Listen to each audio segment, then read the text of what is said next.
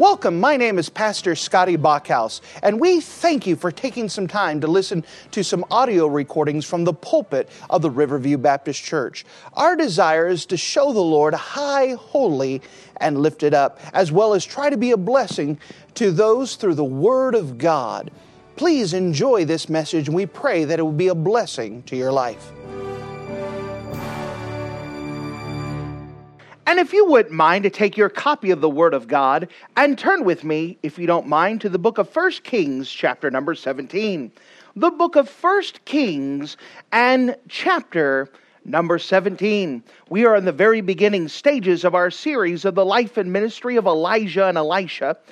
And as we go through here, we understand that this is a dark time in the period of the history of Israel. That the kingdom of Israel has been divided into two parts. You have the southern kingdom of Judah and the northern kingdom of Israel or Samaria. And the northern kingdom of Israel had 18 kings. Each one of them are evil. And now we come to the evilest of the time up to this point, where it was evil King Ahab. And the Bible speaks about King Ahab is that he was a man who had provoked the Lord. And not just provoked the Lord, he provoked the Lord God to anger more than any king that came before him. It was already bad enough that he had already got in the practice of worshiping God however he saw fit, just as long as he called himself a believer, as long as he tacked on in Jesus' name and put lip service to whatever he is doing. But then the Bible says, as if it were a light thing, he married Jezebel. And after marrying Jezebel, he declared God was dead and began to serve Baal and serve a false god. And now it is a time where people are disobedient. People are disillusioned. People no longer want to follow the Lord. And it is in the darkest time that God has sent his man, Elijah. And Elijah came and he pointed his old finger inside of the face of King Ahab and said, "It will not rain until I say." And then said, "See you later," and goodbye. Now, during this time, God is hiding and protecting his man. And we saw this morning that God had put Elijah near the brook Cherith and told him to stay there until God told him otherwise. And there he was to be obedient and just wait. And he had no newspaper, he had no internet, he had no cell phone coverage. He's all by himself with no interaction with anyone else. And we see that the only job of a servant is not to serve, it is to obey. And his master told him to stay there and to obey, and that's where he stayed. And he was fed by ravens. And again, we explained what a great miracle that was, because ravens are not a natural helper. The Bible says they don't even feed their young. And yet God used this bird miraculously, or these birds miraculously, to give them every morning bread and meat. And it lasted for many days. And so as we come back to the book of 1 Kings, chapter number 17, we could see now the brook is beginning to dry up. But God has not left his man by himself, but has another plan to take care of him in these days. Notice with me as we pick it up in the book of 1 Kings, chapter number 17. The book of 2 Kings, chapter 17, and notice with me in verse 8. 2 Kings, chapter 17, and verse 8. And the word of the Lord came unto him, saying, Arise, get thee to Zarephath, which belongeth to Zidon, and dwell there. Behold, I have commanded a widow woman there to sustain thee. And he arose and went to Zarephath. And when he came to the gate of the city, behold, the widow woman was there gathering of sticks. And he called to her and said, Fetch me, I pray thee, a little water in a vessel, that I may drink. And as she was going to fetch it, he called to her and said, Bring me, I pray thee, a morsel of bread in thine hand. And she said, As the Lord thy God liveth, I have not a cake, but a handful of meal in a barrel, and a little oil in a cruse. And behold, I am gathering 2 sticks, that I may go in and dress it for me and my son, that we may eat it and die. And Elijah said unto her, Fear not, go and do as thou hast said, but bring me thereof a little cake first, and bring it unto me, and after make for thee and thy son. For thus saith the Lord God of Israel, the barrel of meal shall not waste, neither shall the cruse of oil fail, until the day that the Lord sendeth rain upon the earth. And she went and did according to the saying of Elijah. And she and he and her house did eat many days. And the barrel of meal wasted not, neither did the cruse of oil fail, according to the word of the Lord, which he spake by Elijah. And it came to pass, after these things, that the son of the woman, the mistress of the house, fell sick, and his sickness was so sore that there was no breath left in him. And she said unto Elijah, What have I to do with thee, O thou man of God? Art thou come unto me to call my sin to remembrance, and to slay my son? And he said unto her, Give me thy son. And he took him out of her bosom, and carried him up into a loft where he abode, and he laid him upon his own bed. And he cried unto the Lord, and said, O Lord my God, hast thou also brought evil upon the widow with whom I sojourn by slaying her son? And he stretched himself upon the child 3 times, and cried unto the Lord, and said, O Lord my God, I pray thee, let this child's soul come back into him again. And the Lord heard the voice of Elijah, and the soul of the child came into him again, and he revived. And Elijah took the child and brought him down out of the chamber into the house, and delivered him unto his mother. And Elijah said, See, thy son liveth. And the woman said unto Elijah, Now by this I know that thou art a man of God, and the word of the Lord is in thy mouth is truth. And if you're in the habit of marking things in your Bible, would you mark a phrase that we find in the book of 1 Kings chapter 17? In the book of 1 Kings chapter 17, and notice with me in verse number 12, notice what oddly enough the widow woman says, and it reference to God, As the Lord thy God liveth. As the Lord thy God liveth. And with the Lord's help, we are so thankful we have a living God. We mentioned it this morning that the Lord liveth. Once again, we see this idea here, as the Lord thy God liveth. If you don't mind, let's go to the Lord together and let's pray. Dear Heavenly Father, thank you again that we come and we see a living Savior. We know that you are alive. We can see that you're still at work. And we can trust you that you still have the power to work, the power to do miracles, the power to take care of us on a daily basis. I'm asking that we would remember day by day that we serve a living Savior, that our God is alive, and that we can trust you in all things. We could trust you in the big things. We could trust you in the mundane things. We could trust you in the common everyday things. I'm asking, Lord, that we would be a type of people and develop this daily trust, dependence upon you. As we open up the Scripture, I'm asking that it would be clear, that my tongue would be able to communicate what the Scriptures say in a way that would be a help to these dear folks, that it would be there to be used to get the idea in their mind of what this account, this historical event is. And because of it, we trust you even more.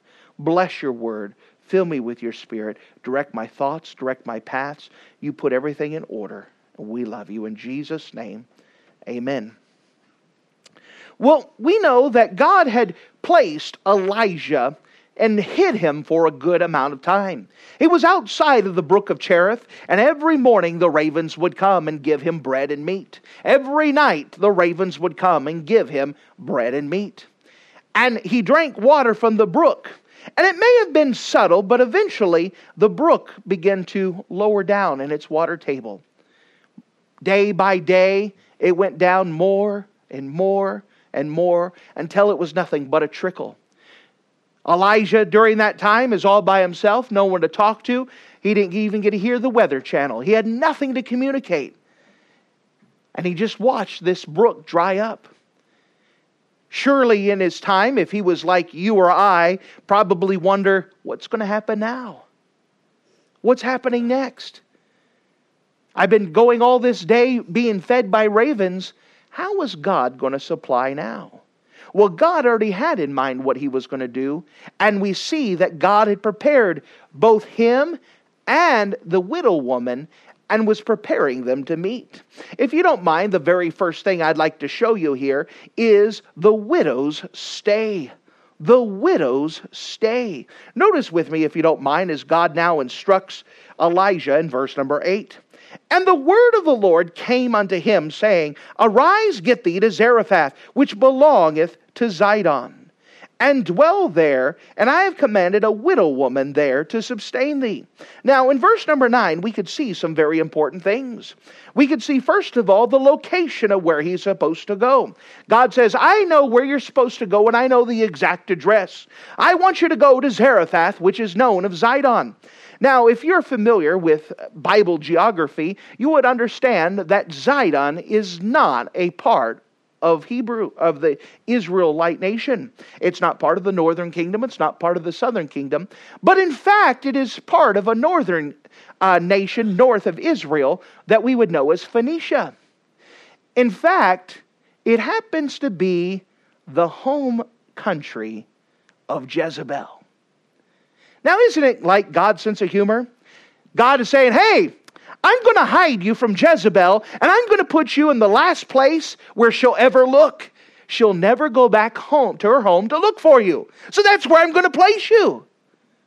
Okay. And so he goes in, and he goes and finds it. Then God says, I'm going to have a widow woman taking you. Now again, I don't know what Elisha was thinking. All I can know is my own brain. And maybe perhaps Elijah was thinking in his own mind, a widow woman's going to sustain me. Maybe perhaps things are going to look up. Maybe there's a rich guy who died and he left a widow woman and she's got a big mansion and empty house and plenty of food and servants. All right, I've been waiting out here eating nothing but little pieces of bread and this flesh for a while. Maybe now it's the time that God's going to open up the storehouse and I'm going to ready. Yes. All right, it's time to move. So he packs up all of his stuff, probably just puts it over his bag. All right, let's go. And he makes the trek all the way up to Zarephath. And so he's going to Zarephath. He's getting ready to go to the city. And again, I don't know what you're thinking of or what you would be thinking of, but maybe he's passing all in the town. He's looking at the big houses and saying, I wonder which one she lives in. And he steps into Zarephath and he looks around. And the Holy Spirit of God says, that's her. All right, what does she look like? What is going on with this widow woman? Notice with me, if you don't mind, in verse number 10. It says, So he arose and went to Zarephath. And when he came to the gate of the city, behold, the widow woman was there gathering of sticks. So he goes and he's looking around. Which one is it? And God says, that's her. And this is a lady that's worse off than him. I mean, he's been sustained out in the wilderness for a while, and he hasn't been eating much, so he can't be that plump.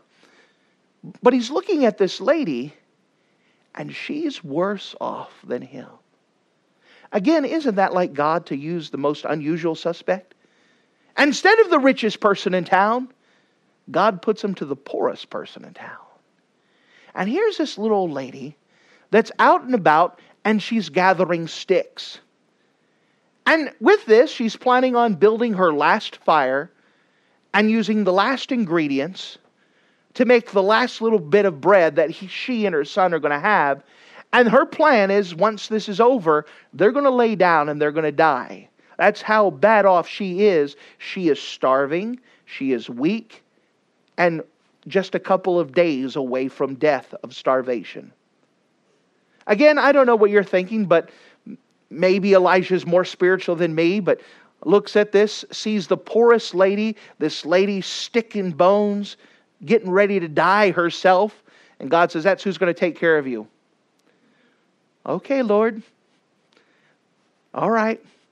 And so he goes off by faith, and notice as he calls to her in verse number 10.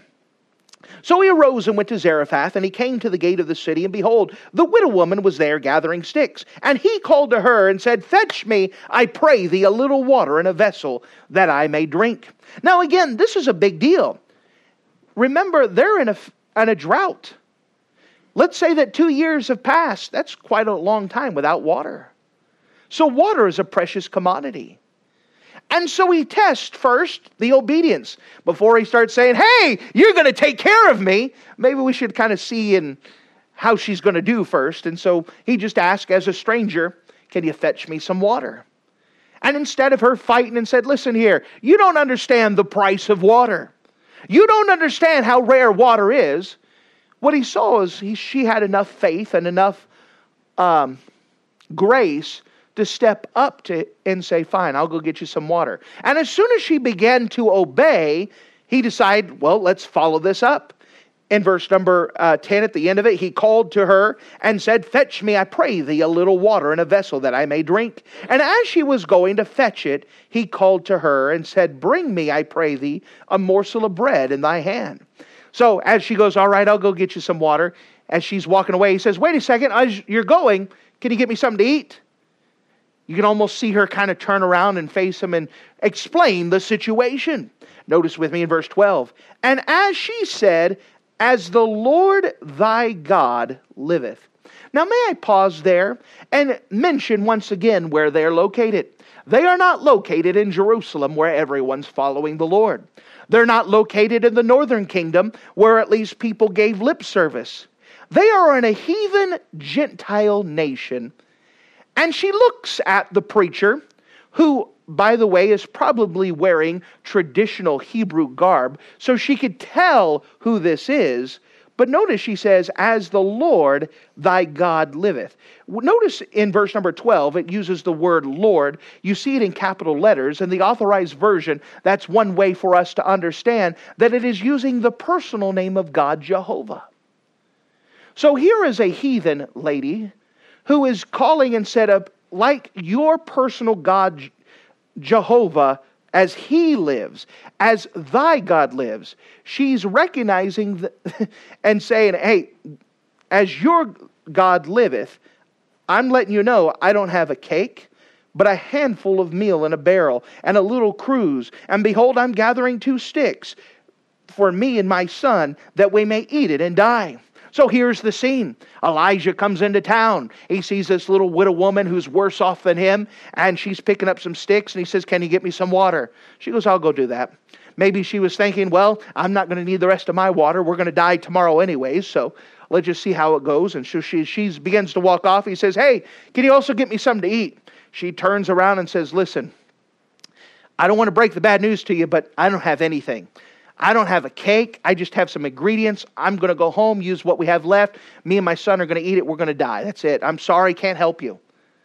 But notice as Elijah continues on. He says in verse 13, and Elijah said unto her, fear not, and go and do as thou hast said. Or as thou hast said. So go ahead and go make yourself a cake like you just said. But make me a little cake first, and bring it unto me, and after make for thee and for thy son. Now notice this. He says, go ahead and do what you said you were going to do, but make me something first. Now he's not saying it as a selfish thing. It has the idea here of putting God first, honoring God first, putting him first. The Bible talks about, Jesus himself said, seek ye first the kingdom of heaven, and then all these things shall be added. God has always given the principle of first fruits, that we honor him first in everything we do, that we honor him first in our giving. The tithe belongs to the Lord. That's something that God says, give me first. What happens if we pay everyone else first and look, then there's usually not enough to pay the Lord.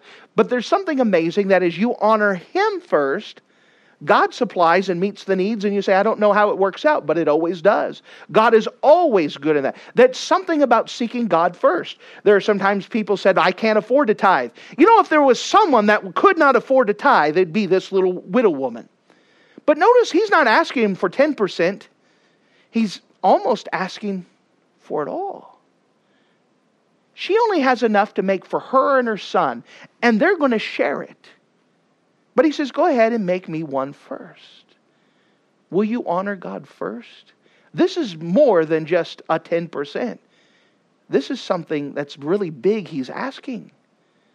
But I'm so glad that God doesn't leave it just a blind faith. It's not the idea, listen here, you put God first.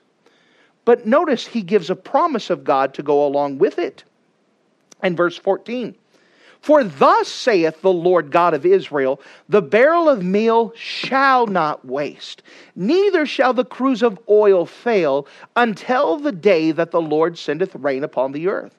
Now, before she ever did anything, he went alongside and gave her this promise. Make me one first, and if you honor the Lord, let me tell you what's going to happen. Your meal, it's not going to waste. That means it's not going to spoil, it's not going to rot. And your cruse of oil is not going to fail not, and it's going to last until the rain comes. He gave her a promise to back it off of. It's not the idea she's stepping on blind faith. She's basing her decision now off of a promise of God. And as she's standing on the promise of God, she has nothing else to live or to lose. I can't trust the Zidonian gods. Baal's not working, obviously. He's not bringing the rain. Remember, Baal is the thunder god. It was his job to bring the rain. And Baal has been missing for quite a while. So Baal hasn't worked. Let me see if this Hebrew God will work. This preacher came and gave me a promise from the Hebrew God. Let's see how it works. And so notice as she steps out by faith. In verse number 15, and she went and did according to the saying of Elijah, and she and he and her house did eat many days. And the barrel of meal wasted not, neither did the cruse of oil fail, according to the word of the Lord which he spake by Elijah. Now this is how it worked out. So she goes home, and she goes, all right, let's try this. She looks back, and she looks at just the little meal, says, I think I got just enough for a cake. Let's try it. So she goes in and scoops what she has and puts it in. And she looks and says, maybe there's enough for me too. She takes her cruse of oil and says, there's just a little bit. And so she puts it in, makes a cake, and prepares it for the preacher. Then she looks down and says, all right, well, let's get this for me and my son. And she takes it and looks, maybe there's enough for tomorrow for me. Maybe. She looks at the oil and said, all right, well, there's a couple drops left. Let's see how that goes. And she makes a cake and eats. And they eat their meal. The next day she looks down and says, let's see how this works out. And so she scoops up, takes a little bit of oil, puts it, makes it for preacher. I think maybe there's enough for me and my son. And so she takes it, makes it. Maybe there's enough for tonight. And that's what God did. God did not fill up the barrel. He did not fill up the cruse of oil. It was just enough for just one more. Just enough for one more. He stretched it out. And He made it so it didn't rot. That it didn't wither away. It didn't get moldy. He didn't have to throw it out. He stretched it out. He made that oil last for months, if not years. You understand? This is a miracle. This is a big miracle. I understand you may not equivalent to the same of crossing the Red Sea, but when you have nothing, this is a big deal. And God is supplying the need, His daily needs, and He's doing it supernaturally. They did not have to go to Walmart. They looked, and there was just enough for one more. And just enough for one more. And just enough for one more. You understand how weak our faith is sometimes? Is that we're expecting the barrel to be full. And we're disappointed that it's not. But yet this is a big miracle that every day you could take a little bit. And every day you take a little bit. You understand if that barrel was full, we'd stop depending on God. We'd depend on the barrel. But because there was just enough for one more, they had to pray. God, got to make this last. I don't know how it's going to work, but you're going to have to make it last. And God did. And God did. And God did. And God did. And God did. This is a big deal. And you know what God is doing? Is once again, He's working with Elijah with the same lesson we talked about this morning. He's teaching the man of God. He's teaching the believer to trust God for His daily provisions, for that miracle supply daily. And when you get in the habit of trusting God on a daily basis, it is not a big step to trust God for those big things that come occasionally within our lives. You learn to trust Him day by day. Not event by an event. You're living day by day trusting in Him, believing in Him, and honoring God first, and looking at Him. You understand, the promise is still fulfilled that I'd open up the windows of heaven. God did bless. She did not have to buy the oil. She did not have to buy the meal. God is supplying, rather than just giving her $100 a day, He's supplying for her in a major way, in a way that she could not afford herself. Because she obeyed and put God first. She put God first. God doesn't provide all we need at once, but He does supply enough to take a step. And then He supplies for us to take another step, and then another step, and another step, and another step. So the story goes on. We see, first of all, the widow's stay, and then we see the widow's son. Well, after taking all those little steps of faith and trusting God step by step by step, a big event finally came. Notice with me, if you don't mind, as we continue this in verse number 17. And it came to pass after these things, so it means that there's a time that went on. As God had supplied, God continued to supply. Notice this, that the son of the woman, the mistress of the house, fell sick. And his sickness was so sore that there was no breath left in him. May I translate? He's dead. If you're not breathing, you're dead. So she's probably done everything. She's checked on him. He's not breathing. He's not fogging a mirror. He's not faking it. He's not trying to sleep in. He's dead. And of course, she's upset. Wouldn't you be upset? This is a traumatic event. And so, notice what happens in verse 18. And she said unto Elijah, What have I to do with thee, O thou man of God? Art thou come unto me to call my sin to remembrance and to slay my son? Now, the old adage that you see is when all else fails, blame the preacher.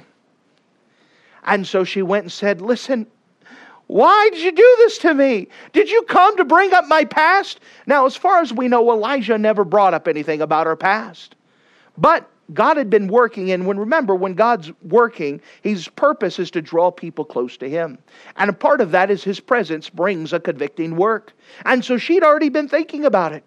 And then her son died, and immediately says, Is this punishment? Is this because of my sins? Is this all stacking up because of what happened? Notice again, as she says in verse number 18, and she said unto Elijah, What have I to do with thee, O thou man of God? Art thou come unto me to call my sin to remembrance and to slay my son? Are you coming to do all of this just to kill my son? Why? And he said unto her, verse 19, Give me thy son. And he took him out of her bosom and carried him up into a loft where he abode. So she has a small little hut. He's been staying out in the barn. He has a bed that's up in the loft. And he takes and carries the son and brings him up to the loft where he abode. And he laid him, the son, upon the bed. And he cried upon the Lord and said, O Lord my God, hast thou also brought evil upon the widow with whom I sojourn by slaying her son? Now he's saying, God, I don't know what's going on. You promised to take care of the lady and her son, and now this evil has come. And he says, God, you got to do something about this. Now, let me take a pause here and say that God was not being evil and God was not being bad. And He was not doing this in order to punish the lady. But instead, He's doing all of these things. All things work together for good to them that love God. He's doing this to bring her to a faith in Him, a trust in Him. She's been watching everything work for day after day after day. But God wants to have that relationship, wants to show Himself real to her in an intimate way. And so He's allowed this to happen for the purpose of allowing her to trust in God more. Notice as it goes on, verse number 21. And he stretched himself upon the child 3 times, and cried upon the Lord, and said, O Lord my God, I pray thee, let this child's soul come unto him again. Now, this is kind of an unusual thing. Here's the preacher. He has the young boy there, and he's praying, and he lays himself upon the boy. And he gets up, and he prays, and lays himself on the boy. And some people say, is this some kind of secret way of healing people? Is this kind of some secret thing? Is this what we're supposed to have as a back room, and someone's sick that we just kind of lay upon them? Are we transferring any glory and grace from us? Is the preacher that holy that just touching the child? In fact, it's quite the opposite. According to the Hebrew law, that in order for a Hebrew person to stay clean, they cannot touch any dead body. And not only did he receive the body from the widow woman, he spread himself upon the body, pictorially defiling himself. He is now unclean. But at the same time, what this is a picture and what it's saying is that it is not my goodness. It is not my cleanness. I've defiled myself. It's not my righteousness. The law can't take care of this. My righteousness, my good works can't do this. The only thing that will work is God's grace. God, answer this prayer not because of whom I am. God, answer this prayer not because I deserve it. God, answer this prayer because you are gracious, because you are good, because you are right. You answer this and you get all the credit from it. It is not me, it is you. Answer this prayer. So what did God respond after this? It says, verse 22, and the Lord heard the voice of Elijah, and the soul of the child came into him again, and he revived. It wasn't because of Elijah, and it wasn't because he had the secret phone number of how to pray and get a hold of God. It was because of God's graciousness. It was because of who God is. And Elijah took the child and brought him down to the chamber of the house and delivered him to his mother. And Elijah said, see, thy son liveth. And the woman said unto Elijah, by this, I know that thou art a man of God. Now before, she believed it, but now she goes, I know. That word know means I have evidence of. I have proof of it. I know that thou art a man of God, and that the word of the Lord in thy mouth is truth. She goes, this was the incident that made me trust God and his servant. Trust God in his word. I believe him now. I know that he is there. All of this was prep work. That all during this time, Elijah thinks that God is just taking care of him, where in fact God is still reaching out to the lost. God is still reaching out to others. And he's using this time to reach out to a widow woman who has nothing, who is ready to starve to death. And he's used her to see this great miracle. Daily miracle, and then the miracle of her son. That God is good and that God is right. That God hears and answers prayer. And he wants to prove himself as a true and a living God. Do you know that God wants to show himself to you as a living God? And in order to do that, we need to put him first. Trust him at his word. Depend upon him on our daily needs. And God will prove himself over and over with the big things as well. God wants to show himself real. He is a miracle working God. He wants to do so much in your life. But it starts with the daily. Daily put him first. Daily honor him. Daily depend upon him. And when you are used to depending him on the daily, it is no big deal to trust him for those days that are unusual, that are out of sorts. Because we have a true and living God. Remember that Ahab said, God's no longer real, let's go serve this other God. People have been behaving themselves as if God's not real. But God wants to show everyone there is a true and living Savior. Thank Thank you for listening to this audio message. This is Pastor Scotty Bachhaus, and I encourage you to take this information that you just received and make a specific decision to follow after the Lord. If you don't know Jesus Christ as your Savior, let me beg you to take the time to receive Jesus Christ for the forgiveness of your sins. If you are saved, I encourage you to make a decision in your life to help you get closer with the Lord. If there's anything specific we can do to be a blessing or to pray for you, we encourage you. Look us up on the internet at riverviewbc.com. Once again, that's riverviewbc.com. Or if you would prefer to call us, you could give us a call at area code 920-530-6308. Once again, that number is 920-530-6308. If there's anything we can do to be a blessing or an encouragement to you, please let us know. We would love to make ourselves available. Thank you.